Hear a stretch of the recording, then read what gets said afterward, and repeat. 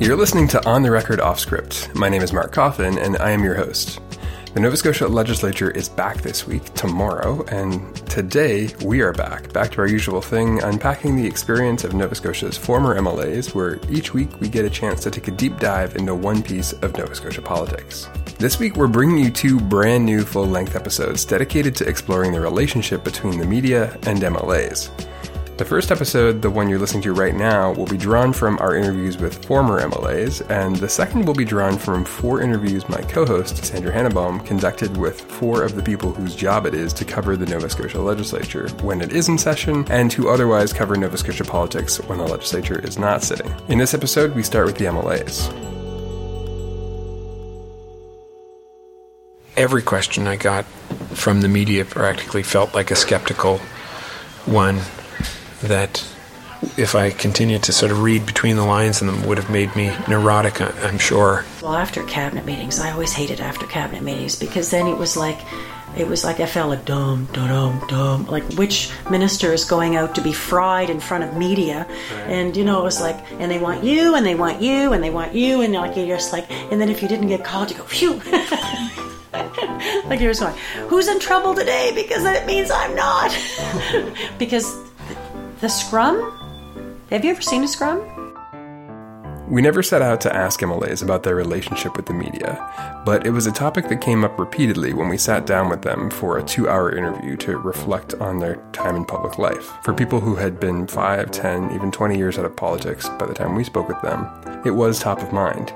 It was especially top of mind when we arrived at what was often our last question in the interview. That question sounded something like this. If there was one thing that you could advise to improve Nova Scotia's democracy and its political system, what would it be? Some people answered that question by turning to the legislature itself, or to the Premier's office. And in a rare few cases, they turned to their own behavior.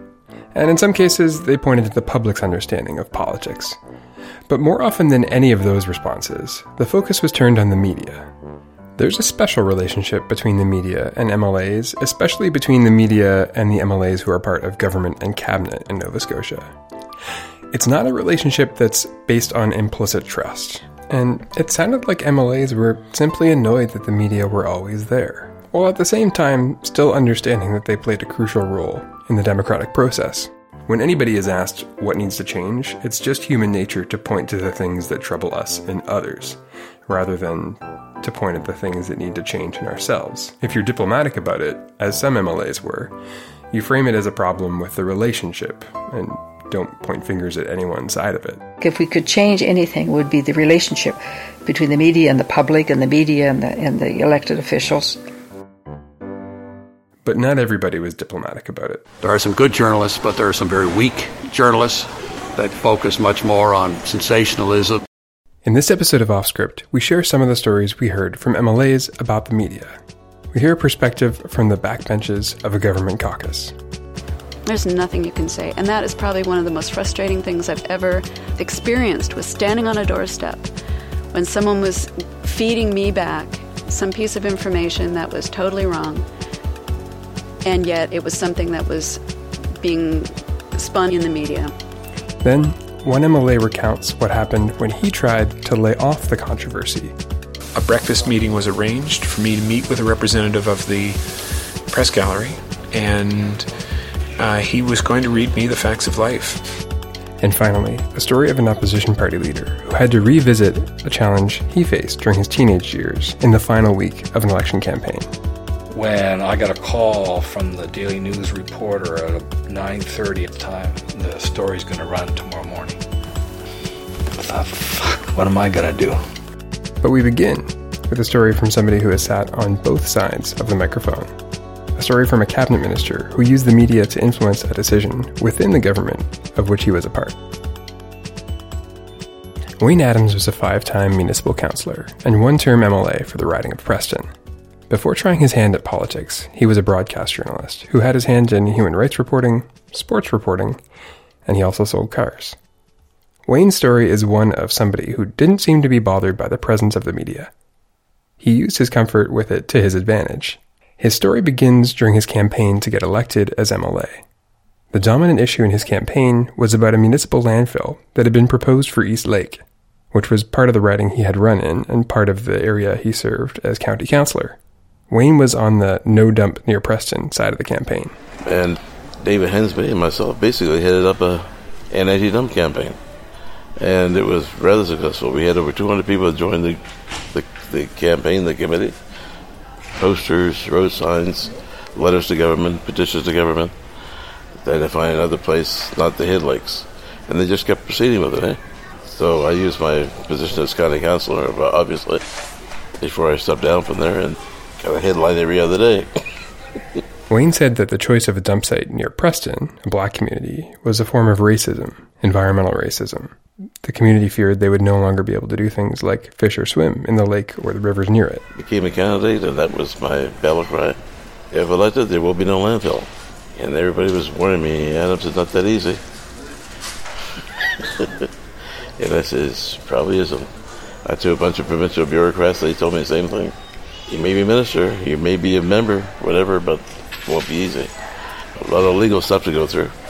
Well, not really. Now remember, Wayne was a county councillor before he ran to be an MLA with the Liberals, and all of this was happening before the Halifax Regional Municipality was a thing.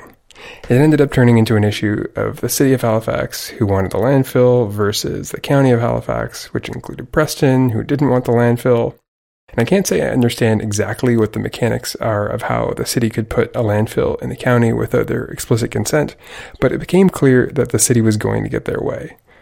Wayne understood that provincial governments could be more powerful than municipal ones, but during the campaign, the party leadership, his party's leadership, wasn't calm, knowing that Wayne was promising voters that there wouldn't be a landfill if he was elected and they were the government. Long story short, I think the premiers had a heart attack over it when he heard me in the campaign saying there'd be no landfill. He says, Wayne, you can't say that yet. Just say you're going to fight from a higher level that there won't be a landfill. I said, that's a good line too. I'll use that. The Liberals win the election, and Wayne is appointed to cabinet. He'd become the Minister of the Environment later on in his term, but initially he was named the Minister of Supply and Services.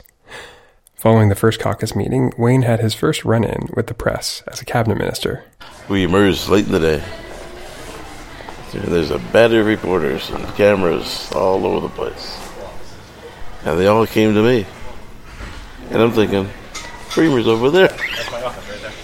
And the question was, will there be a landfill at East Lake? And I'm thinking, we never even talked about that. So the answer was, no. I've been elected. And then what happened? All my colleagues ran for the cars. It was funny. It really was funny. It was like scatter. Did you hear what he said? Boom, I'm over here. And would Rainier eventually question you on it? No, I don't think it was. It was too early and too sudden. I was the vocal point. Then the guy who was became my media relations officer in the government, in the portfolio, he met me and says, I got the press clippings the next morning. He said, you're all over the news. I says, what did I say? He said, you said no, there would be no. I said, how are we going to resolve that? He says, from my point of view, so be said, so be done. We're writing a letter to the city right now. So whatever happens, we'll deal with it. That was Wayne Adams' story, and his was a relatively unique one. He was comfortable with the press. What was more common when we heard MLAs talk about the media were the following two complaints. First, that the media don't always get the facts right. It was common for MLAs who are part of the government to tell us things like this. The second complaint we heard a lot of was that the media seemed destined to find a conflict, to seek it out, if not outright provoke divisiveness, and that doing so was hurting our politics and our public life. First, we'll explore the facts, or I should say, the stories that we heard about the facts. We spoke with former Premier Rodney MacDonald 5 years after his Progressive Conservative government was defeated in the 2009 election. He remains an avid consumer and armchair critic of news media in Nova Scotia. He's got some empathy for the government of the day when he knows they're in a position that is being misrepresented. I've often read the paper or heard a broadcast and said, well, that's not what the minister meant to say. He meant this, and it's clear. Why make a big issue of it? And he or she was doing something and, said something and was taken out of context government policy. And they actually didn't understand the process, which was fine, and that's history. But they just have to be very mindful. Everything they're saying is taken as truth.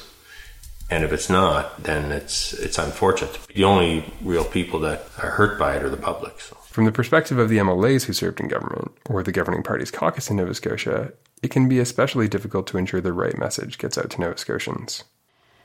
I know that press is difficult. It's a demanding thing being in the media. For media people, I got to know a lot of them very well. And, they're all stretched. They're all overworked. That's Pam Birdsall. She was the MLA for Lunenburg and a member of the NDP caucus during their term in government from 2009 to 2013. You're given talking points from whomever, and they look at it and go, okay. And some will put one twist on it, others will put other twists on it. I do have to say that having been a member of government, sitting around a caucus table, discussing an issue, knowing how the issue had developed, where we were going to go with it, and then hearing the 5 o'clock news and their clip or their take on it, which was so far removed from what I knew to be true, my level of cynicism reading and listening to media has gone up a little bit.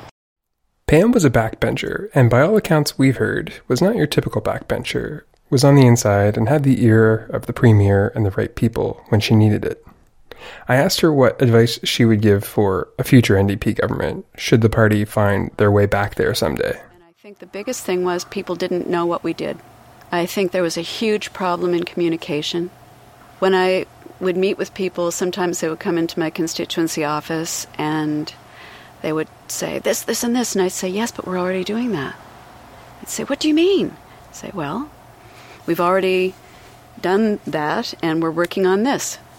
I'd say, oh, how would you know that? I said, yeah, really, how would you know that? And I don't fault people for it. It's just very difficult. It's difficult to get at it. So, I guess don't believe everything you read or don't believe everything you hear. And you know that a spin is the way it goes. If an idea is spun enough, it becomes a vortex and everyone believes it. And there's nothing you can say. There's nothing you can say. And that is probably one of the most frustrating things I've ever experienced, was standing on a doorstep when someone was feeding me back some piece of information that was totally wrong, and yet it was something that was being spun in the media. And I'd say, no. Remember what it was? Oh, there are many issues. There were a lot of different things. And I would try to say, no, this is actually what really happened. And once in a while, people would say, oh, okay.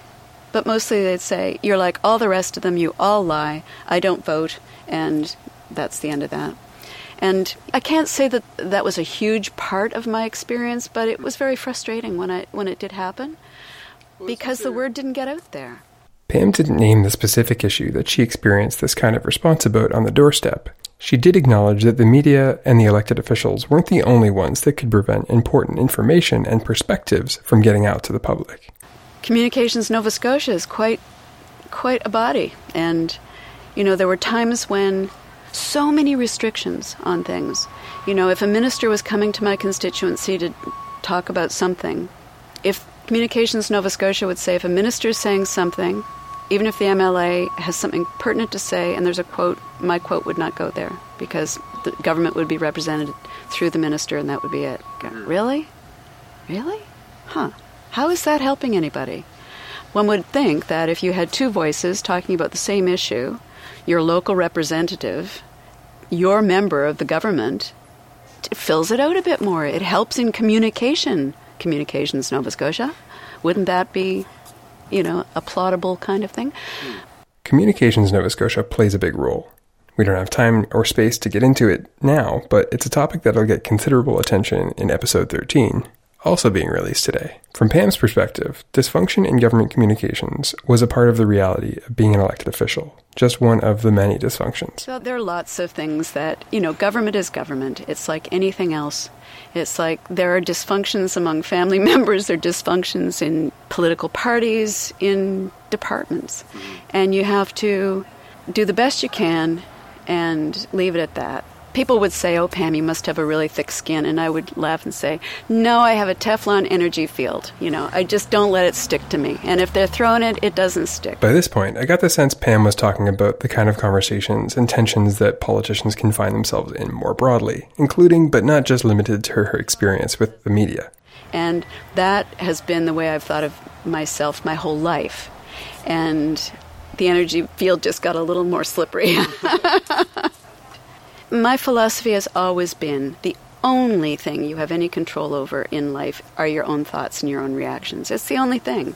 And you can't lose your mind about someone else acting in a way that just makes you crazy. You can lose your mind doing that, but it doesn't help your own physical health or mental health. And you just got to go, okay, all right, there you are. That's your thought. Fine. And walk away. To maybe the other person being infuriated that you're not reacting the way they hoped you would. And a lot of people, especially if you're a politician, they go on a fishing trip, and they want to lure you in and get a reaction. That feeling of being lured in, though, for the purposes of evoking a reaction, that was something that framed the subject of our next story's relationship with the media, too. Every question I got from the media practically felt like a skeptical one that, if I continued to sort of read between the lines in them, would have made me neurotic, I'm sure. That's Danny Graham, former Halifax Citadel MLA and the leader of the Nova Scotia Liberal Party from 2002 to 2004, during a time when the Liberals were the third party in the legislature with fewer seats than both the government and the official opposition. In the interest of full disclosure, Danny's a friend of mine, and I sit on the board of directors of Engage Nova Scotia, the organization he now runs. I had a lot of difficulty with the nature of the institutional expectations associated with politics. And it started with the presumption that you pretend always to be right in what you have to say in politics, that you take on this bravado about always being right and the other side always being wrong. I realized that I'm beginning to behave in a way that was inconsistent with the lessons that I've learned from my mentors and the things that I want to teach my children. And so I think some of my colleagues in our caucus would have seen me to behave a little bit less typically, especially when I was not in the fire and brimstone sort of throwing tomatoes at the other side mindset. In our interview with him, Danny told us a story about a come-to-Jesus moment of sorts he had with one of the members of the Legislative Press Gallery. There was an experience that I had when I was a political leader where the government of the day was appointing 2 new political ministers, and they were from parts of the province that didn't have anybody around the cabinet table. Remembering what I said about the importance of cabinet decisions in forming policy. And so my caucus colleagues were saying the only reason the Premier's appointing these 2 new members of cabinet is to ensure that their seats in Dartmouth and North Sydney are in the north side of Cape Breton are safe. And while I suspect that would have been a secondary or tertiary motivation, for Nova Scotians, the primary news was that these areas of the province are finally getting representation around the cabinet table. Despite Danny's caucus colleagues urging him to be more critical, he chose another tact when speaking with the media that day. I said, this is a good thing that the Premier has chosen to do, and the people of those parts of the province should have representation around the cabinet table. And so when I went back to my cabinet, I was surprised that they forgave my altruistic sin. But what Danny wasn't prepared for was the call he says his communications advisors received from a member of the press gallery. They wanted to sit down with Danny, and not for an interview, just for a chat. And so a breakfast meeting was arranged for me to meet with a representative of the press gallery, and he was going to read me the facts of life about the need for me to be more critical, and implied that, well, he said that it had already been discussed about whether or not I get more coverage if I'm not more critical. So There is a role that the media can play that is more productive than the one that they've been playing for some period of time, but I don't want to cast... That was a single incident, but I frankly think that it is a window into the culture that forms the context from which they express their voice. So it's a very different relationship. I have a new relationship with the media, with audiences, and it's a very different contract when you're just a regular citizen in those kinds of conversations. Danny was careful not to put all of the responsibility on the media. If it's a triangle, government, citizens, and the media, and in particular political figures, citizens, and the media. And I have fewer complaints about the quality of reporting on individual stories. So I don't complain about inaccuracies. It's rarely happened to me, despite other people complaining about it happening all the time. What I feel gets missed is context. And I think that there is a role for us, for everyone to play around creating a fundamentally different context in this area. The last story we'll share in this week's episode is about an opposition party leader who told us what it was like to have a story dug up from his teenage years, just days before the election, an election that many thought might have ended up in him becoming the premier. Now, in 99, you may recall that I think 10 days or a week before the election, the story came out about me and a drunk driving charge from when I was 19, right? Robert Chisholm, then leader of the NDP, was being interviewed by a reporter from the Canadian Press in a sort of get-to-know-you kind of an interview. These things, what's your favorite color, what's your favorite book, that kind of stuff. I remember doing it in the back of our van, going somewhere, I think from Truro to Pictou. So I was doing this interview on the phone, and, what's your favorite food, and all this kind of stuff. And the question was, have you ever broken the law? So I quickly went to... when I was 16 years old, a week after getting my driver's license, I got caught for speeding. But what Robert didn't say was that he'd also been charged with driving under the influence when he was 19. The reporter didn't ask any further questions after he told him about the speeding incident, so he didn't tell. That's the thing, is that, did you ever break a law? And I said, I got caught speeding, blah, blah, blah, learned my lesson, I've never sped since, and that sort of thing. But that was it. I was kind of waiting for the follow-up because, I'm not going to lie, right?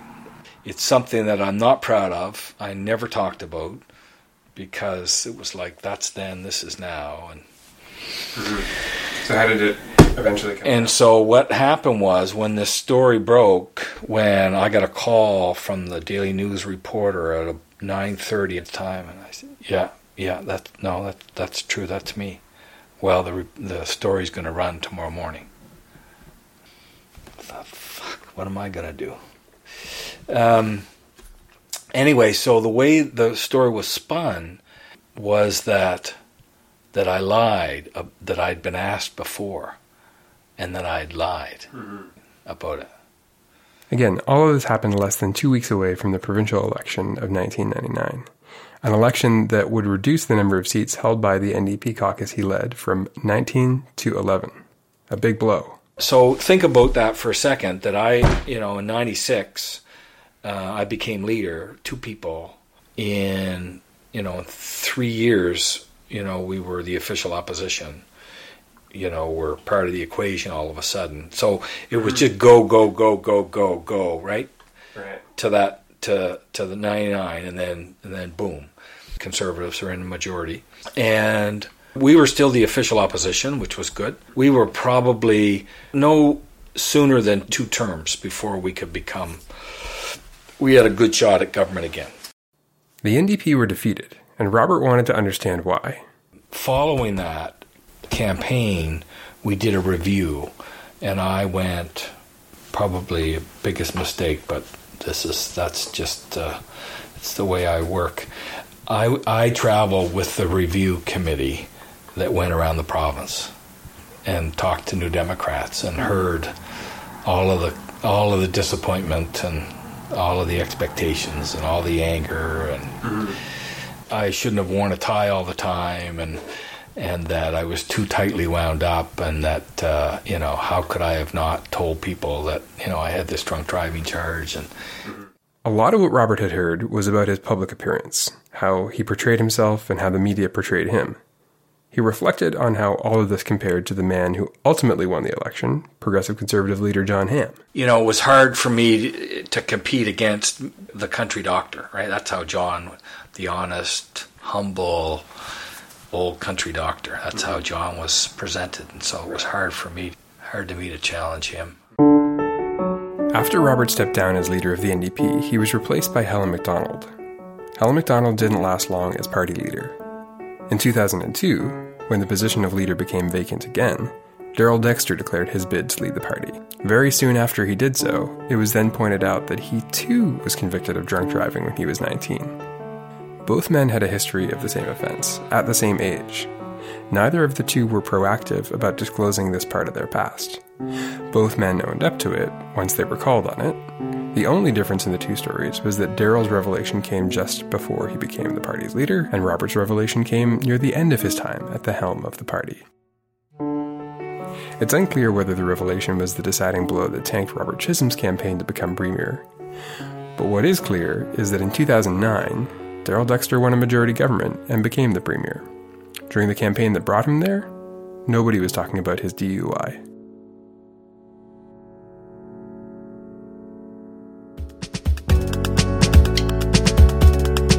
Thanks for listening to this week's episode of Off Script, one of this week's episodes of Off Script. Remember that there are 2 episodes this week. The second episode, where we hear about what it is like to cover the Nova Scotia legislature from some of the journalists who have been doing it, is also available now, and you can check it out at springtide.ngo/OS13. If you're a longtime listener of Offscript, we'd like to ask you to consider sharing this week's episodes of Offscript, whichever one you like. The easiest way to do so is to head over to springtide.ngo/OS12 or springtide.ngo/OS13 for the next episode, and share that page on Facebook, on Twitter, or via email. If you like Springtide on Facebook or follow us on Twitter, you can just also head over to our pages there and share it from there. When you share the podcast, it helps us grow the listener base, and growing the listener base makes the podcast more sustainable. Another way you can help us do that is by giving us a star rating in iTunes and writing a short comment about why you like the show. You can do one or both of those things. If you're one of the people who has just listened to the show for the first time and you like what you've heard, please subscribe. You can subscribe in iTunes by searching for On the Record Off Scripts, or doing the same thing in whatever platform you use to listen to podcasts. If you're not a podcast listener, if you don't listen to any podcasts, but you still stumbled upon this episode somehow and you want to hear more of what we do, head on over to offscript.ca/subscribe, and we'll walk you through how to make podcasts a part of your life and show you how to get notifications each week when a new episode is released.